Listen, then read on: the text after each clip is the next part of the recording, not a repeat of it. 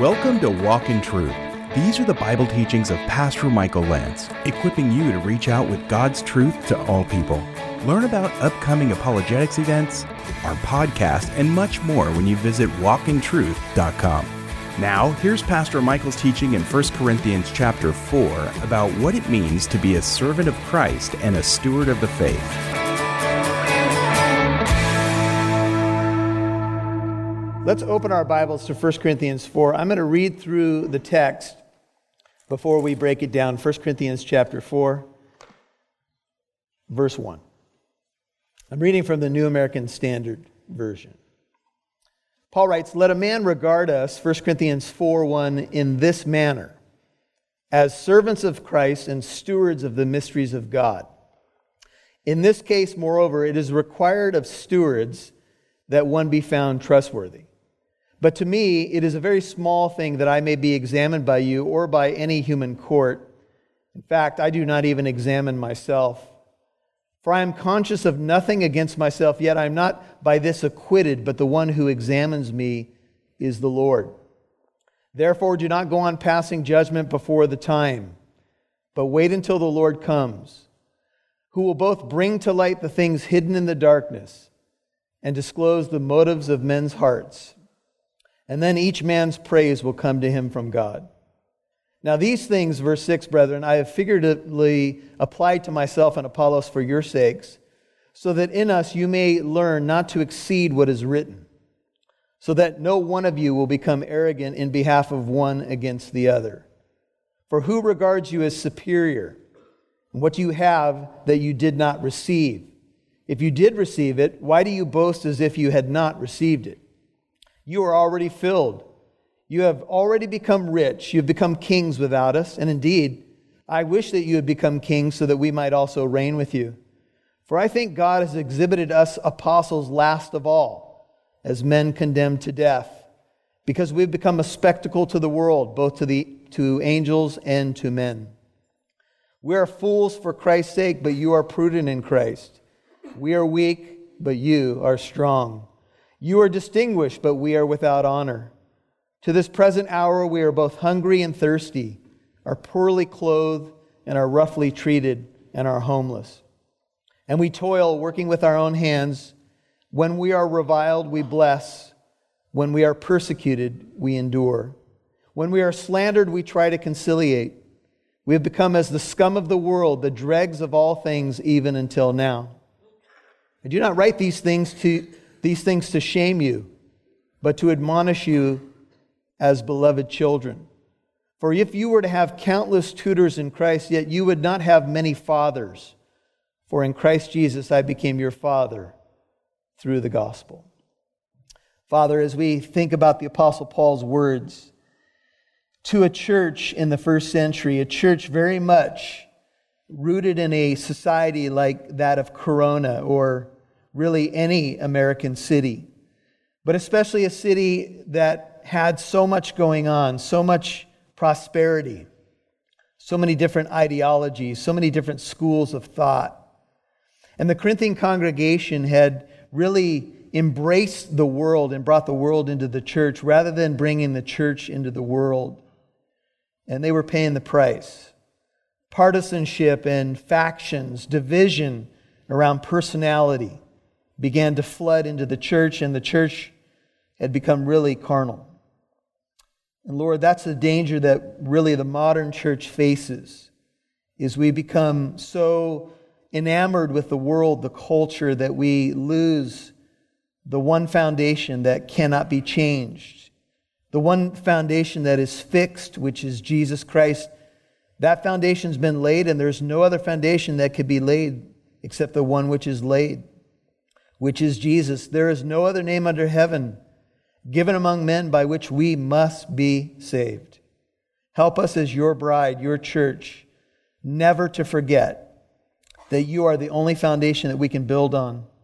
Help us to build wisely, as we talked about last week, to build with the right materials and to look forward to a time when we will be before you in that Bema Seat judgment, when we will be rewarded for faithfulness, for fidelity, for good stewardship to the things of God.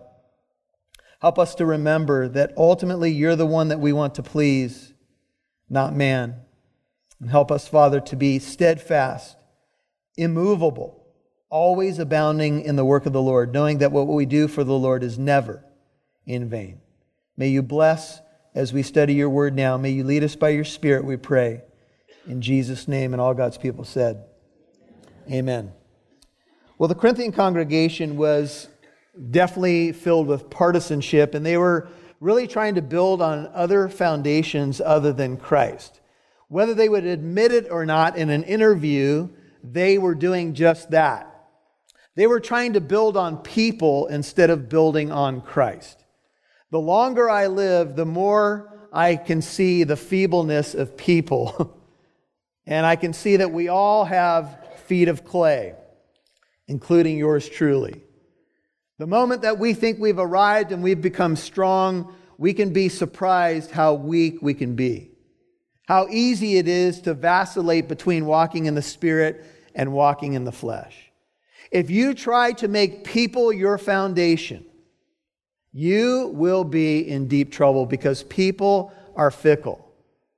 People mean well. We all mean well. Those of us who've been walking with the Lord for some time, we all mean well, but we know how unstable we can be. Instability seems to be a very human trait. And so there's only one foundation that can be laid, and it's the one that's been laid, and His name is Jesus, and He is the only one who can bring you all the way to the finish line. He's the only one who can bring you true stability in whatever season of life you find yourself. And that's what Paul said in the last chapter. Paul said, not only is Jesus the only true foundation, but there's going to be a day when you stand before this Jesus as a Christian. And that test or that Bema Seat judgment will not be about your sin. Your sin was paid for in full at the cross. Praise God. We are saved by grace through faith. It's not of ourselves. It's the gift of God. It is not by works, lest anybody should boast. So that day, that Bema Seat judgment is not going to be about boasting. It's not going to be about your sin. It's going to be about what you did with what you were given once you became a Christian. It's going to be about your good works that God prepared beforehand that you should walk in them. He's prepared them, but He also gives you free will to walk in them. And the question that we have to wrestle with as Christians is what am I doing with my time, talent, and treasure? What am I supposed to be doing as a servant of Christ? How should I see myself? Are we seeing things the way we're supposed to? Well, the Corinthian church wasn't, and so Paul, in trying to correct them in love, and we need to keep in mind verse 14 when he says he's not trying to shame them, but to admonish them as beloved children. Sometimes I think we hear some of the teaching in Corinthians and other passages, and we think that, well, maybe Paul is just trying to beat the sheep. And we've probably all experienced preaching like that before, where we come in every Sunday and we feel like we just get beat up. And maybe the thought comes to your mind, I get beat up all week at work. I get beat up on the freeways. I get beat up in this area, that. And then I come to church and poof, poof, poof, a little bit more. That's not the idea here. But the idea here is admonishment or encouragement or exhortation so that we might take a good look at our lives, our trajectory, if you will, and align it to Christ. That's the way we can live well. Jesus said, I've come to give you life, and that more abundantly. He wants to give you an abundant life. And so Paul says, you need to regard us in this manner, as servants of Christ and stewards of the mysteries of God. That's 1 Corinthians 4:1. This is how you need to look at us. Not that you're building on people. We are simply, see the first word, servants. Now, typically, the word servant is diakonos in Greek, and it's where we get the word deacon. And that's a very common rendering from the Greek to the English, is into from diakonos to the idea of servanthood. And we all understand kind of the deacon role, but that's not the word here. The word here is a different Greek word. It's huperetes, and it literally means an under rower. So each week, my wife, who does all the graphics for the church, she asks me, where are you going with the sermon and what's a good image to capture where the sermon's going. And this is the word for servant in 1 Corinthians 4:1. It's an under-rower. Now, for those of you who saw the movie Ben-Hur, you will know what an under-rower is. How many of you have seen the movie Ben-Hur? Okay, so they had these Roman galley ships, and if you were a slave to Rome, they would sometimes put you in these ships, and you would be beneath, in the hole, if you will, unseen, and you would be rowing for the Roman army. And so you could only see the paddles that went into the water. These slaves would be underneath in the galley of the ship, I think is what it would be called. And you would be rowing, and sometimes you would have to row into battle, and you would have to actually ram other ships and that kind of thing. And so when Paul says, I want you to see us properly, he says, this is what I am. I'm an under-rower. Now imagine, you're the Apostle Paul. You write 2/3 of the New Testament letters, and you define yourself as what? An under-rower? A slave, a servant of Christ, but that's what Paul said he was. He said, essentially, I want to be hidden. I want to just push the ship along in the water for the sake of my master who's leading the vessel. I'm going into battle. I'm going into hard times. Look, the under-rower's job, some of you who watch Ben-Hur, you know the agony that these guys went and how hard they pushed him, as that one guy would hit the drum and they had to keep up with the beat of the drum. Hi, this is Mike Massaro, and I just wanted to invite you out to our special 6:33 service on November 10th, starting at, you guessed it, 6:33. We're going to be talking to Natasha Crane, who has written a book called Talking with Your Kids About God. The topic that night is going to be teaching your kids and college students apologetics. So for all you parents, or if you're planning on having kids, or if you have grandkids, this would be a great night for you to attend. If you need more information, go to walkintruth.com and click on events. That's walkintruth.com, events. You can now listen to Walk in Truth with Michael Lance wherever you go and whenever you want. That's because Walk in Truth can now be heard on your favorite podcast app. Apps like iPodcast, Spotify, Stitcher, iHeartRadio, Google Play, and much more. Simply open up your favorite podcast app and search Walk in Truth. Make sure you subscribe so you'll know when a new show is available. Thanks for listening and partnering with Walk in Truth. Hey, Shane Lance here, and I wanted to take a quick moment and encourage you to subscribe to our devotional called A Step Closer. This is a quick read from Scripture with a little bit of commentary, and it's a great way to keep you growing in your walk with the Lord. In our crazy society right now, with all the things we jam-pack into our schedule, I'll be the first to admit that sometimes it's hard to find time to study God's Word. But it is so important as we grow in our relationship with the Lord to study His Word. It's such a vital aspect to our walk. You can text STEP CLOSER as one word to 33222. Again, that's STEP CLOSER as one word to 33222. We really believe here at Walk in Truth that this can be a great instrument in helping you grow in your relationship with the Lord. So once again, we'd encourage you to subscribe to our devotional called A Step Closer, and you can text STEP CLOSER as one word to 33222. Make sure you subscribe to the Walk in Truth podcast, available on your favorite podcast app. Now, back to Pastor Michael Lance, right here on Walk in Truth. Each week, my wife, who does all the graphics for the church, she asks me, where are you going with the sermon and what's a good image to capture where the sermon's going? And this is the word for servant in 1 Corinthians 4:1. It's an under-rower. Now, for those of you who saw the movie Ben-Hur, you will know what an under-rower is. How many of you have seen the movie Ben-Hur? Okay, so they had these Roman galley ships, and if you were a slave to Rome, they would sometimes put you in these ships, and you would be beneath, in the hole, if you will, unseen, and you would be rowing for the Roman army. And so you could only see the paddles that went into the water. These slaves would be underneath in the galley of the ship, I think is what it would be called. And you would be rowing, and sometimes you would have to row into battle, and you would have to actually ram other ships and that kind of thing. And so when Paul says, I want you to see us properly, he says, this is what I am. I'm an under-rower. Now imagine, you're the Apostle Paul. You write 2/3 of the New Testament letters, and you define yourself as what? An under-rower? A slave, a servant of Christ, but that's what Paul said he was. He said, essentially, I want to be hidden. I want to just push the ship along in the water for the sake of my master who's leading the vessel. I'm going into battle. I'm going into hard times. Look, the under-rower's job, some of you who watch Ben-Hur, you know the agony that these guys went and how hard they pushed him as that one guy would hit the drum and they had to keep up with the beat of the drum.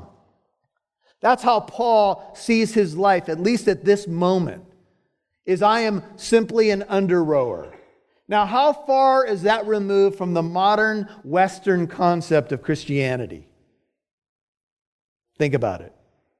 How many people see themselves as someone who simply would enter into the vessel and do their part to push it along? No, there's a lot of modern Christianity that simply critiques how the vessel moves, but not willing to go down below and get involved in the battle, just to be blunt. And so Paul says this is what we are. We are under-rowers of Christ. And secondly, and these are two S's, good way to guide the sermon here, servants of Christ and stewards, second S in the verse 1, of the mysteries of God. We are servants and we are stewards. Now I think most of you who have been around for a while know what a steward is. A steward would run a large estate in the ancient world for his master. And so the master would be largely removed from the daily operation, but the steward would represent the master to the household. And he would take care of the other servants. He would attend to the finances. He would basically run everything in the stead of the master. Joseph is a good Old Testament example. In Potiphar's house, he was a steward. And he said to Potiphar's wife, the only thing my master hasn't given to me is you. You are his wife, and I will not touch you because I'm not going to sin against God. I've been entrusted with this honor, and I want to honor my master and serve him well. You, my friend, are a servant and a steward of many things in your life. You're a steward of your relationships. You're a steward of your ministry. You're a steward of your spiritual gifts. You're a steward of your finances. And the Bema Seat judgment, please hear what I'm going to say. The Bema Seat judgment is going to be all about how you served and stewarded the things of God. That's what it's going to be about. That's what's going to go through the fire is what I gave you. Were you faithful with those things? The talents I gave you, Matthew 25. Did you bury it in the ground or did you put my money into the bank or did you invest it so that there could be more? And again, we need to remember that the main idea here is not quantity but quality. We have a stewardship. The stewardship is the mysteries of God. Jesus said to the apostles that he was sharing with them the things that many would not see. He said, blessed are your eyes because you see, and your ears because you hear. And then he spoke about the parable of the sower. He says, it's been entrusted to you to know the mysteries of the kingdom of God. But to others, it's not been granted. You can check Matthew 13, verse 11. It's been granted to you to know the mysteries of the kingdom of heaven. Look, before I became a Christian, spiritual things were pretty much a mystery to me. How about you? I didn't know God. I knew things about God, but I didn't know God. I didn't have a relationship with God. And there are many things in the spiritual world or the things of the Spirit that I could pontificate about only because I heard ideas from other people or my friends. But did I really know what God said about the mysteries? And the mysteries here is not some whodunit movie. It's more about things once concealed, now revealed in Christ. In this case, for those who have been entrusted with these mysteries, verse 2, it is required, moreover, it is required, it's not a suggestion, it's a requirement of stewards, one who manages another's goods, estate, etc. The one requirement of a steward is that they be found what? Faithful or trustworthy. He has shown you, O man, what is good. And what the Lord requires of you is to do justly. It's to love mercy. It's to walk humbly with your God. Paul says, I've been given a trust. And the one demand on my life is to be faithful to it. I cannot bunt when I should take a full swing with the gospel. I cannot water down the Word of God when I know within the Word of God is inherent power of God. I cannot come up to a pulpit and tell stories and anecdotes when I know the power is in the Word. And the trust that's been given to me in ordination vows that I took many years ago is to be faithful to the gospel, no matter who my audience may be. Whether I'm at a memorial service or preaching to people in a park or at a family dinner, I have been given a trust, and so have you. The church guards the treasure of the gospel. I read a letter that was submitted to a prominent theologian, William Lane Craig. It's about a year ago. A man writing from Switzerland. He said, Dr. Craig, my church is corrupt and bankrupt. My pastor no longer believes in the Bible. My pastor no longer believes in the historic Christian faith. In fact, from the pulpit, he mocks historic Christianity. This is a church that I have invested my life in, I have served in, I have prayed for, I have pleaded with the leadership. They deny pretty much every essential doctrine of the historic Christian faith. What do I do now? Where do I go? My pastor doesn't even believe the Bible anymore. This was written from a man a year ago who lives in Switzerland. His church no longer believes in the Scripture. Denies the gospel. What do you do now? Some years ago, I heard a woman call an apologetics program. It was Greg Kokel. And the woman said, my church has become seeker sensitive, is the way she put it. And she said, from the pulpit, they don't really preach the Word of God anymore. There's a lot of stories and entertainment. Lots directed at the unbeliever and the unchurched. And she basically said, I'm starving for the Word of God. But I do believe, she said, I can be a change agent in my church. And so I'm praying for the leadership and I'm trying to approach them, to plead with them to give us the meat instead of the milk. And so Greg said, well, let me ask you a question. So you're basically seeing yourself as a missionary to your own church and to your own leadership. Let me ask you a question. Are you supposed to be equipping your leadership, or are they supposed to be equipping you? Should you be a missionary to your church, or should they be equipping you to be a missionary to the world? Look, I understand the dilemma, especially if you've been in a place a long time and you've kind of watched it, go off. What do? It's a difficult question, and there's a lot of factors in it. And Greg wisely responded this way. He said, look, there's nothing wrong with churches being seeker-sensitive. Every church should be seeker-sensitive. If a seeker comes through these doors, what will we do? We'll love them. We'll preach the gospel to them. We want them to come to Christ. We did the Harvest Fest because we are sensitive to seekers. But he said the problem is not seeker sensitivity. The problem is seeker-centeredness.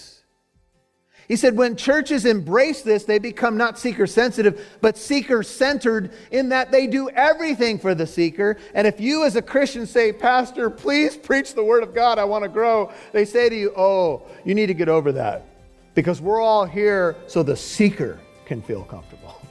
Well, wait a minute. Usually when the church gathers on a Sunday morning, 95% of us who come through the doors already know Christ. Or we already know the gospel of Jesus Christ. What do we need now? We need meat, not milk. We can have other contexts for the basics class and Bible studies for that, but you guys all know what I'm saying.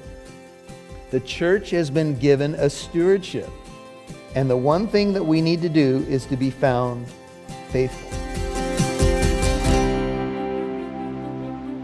You're listening to Walk in Truth with Pastor Michael Lance, and that was part 1 of his teaching in 1 Corinthians chapter 4, called Servants and Stewards.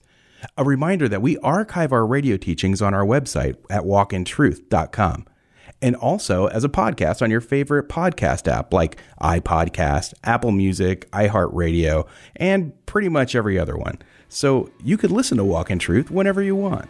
That's our gift to you.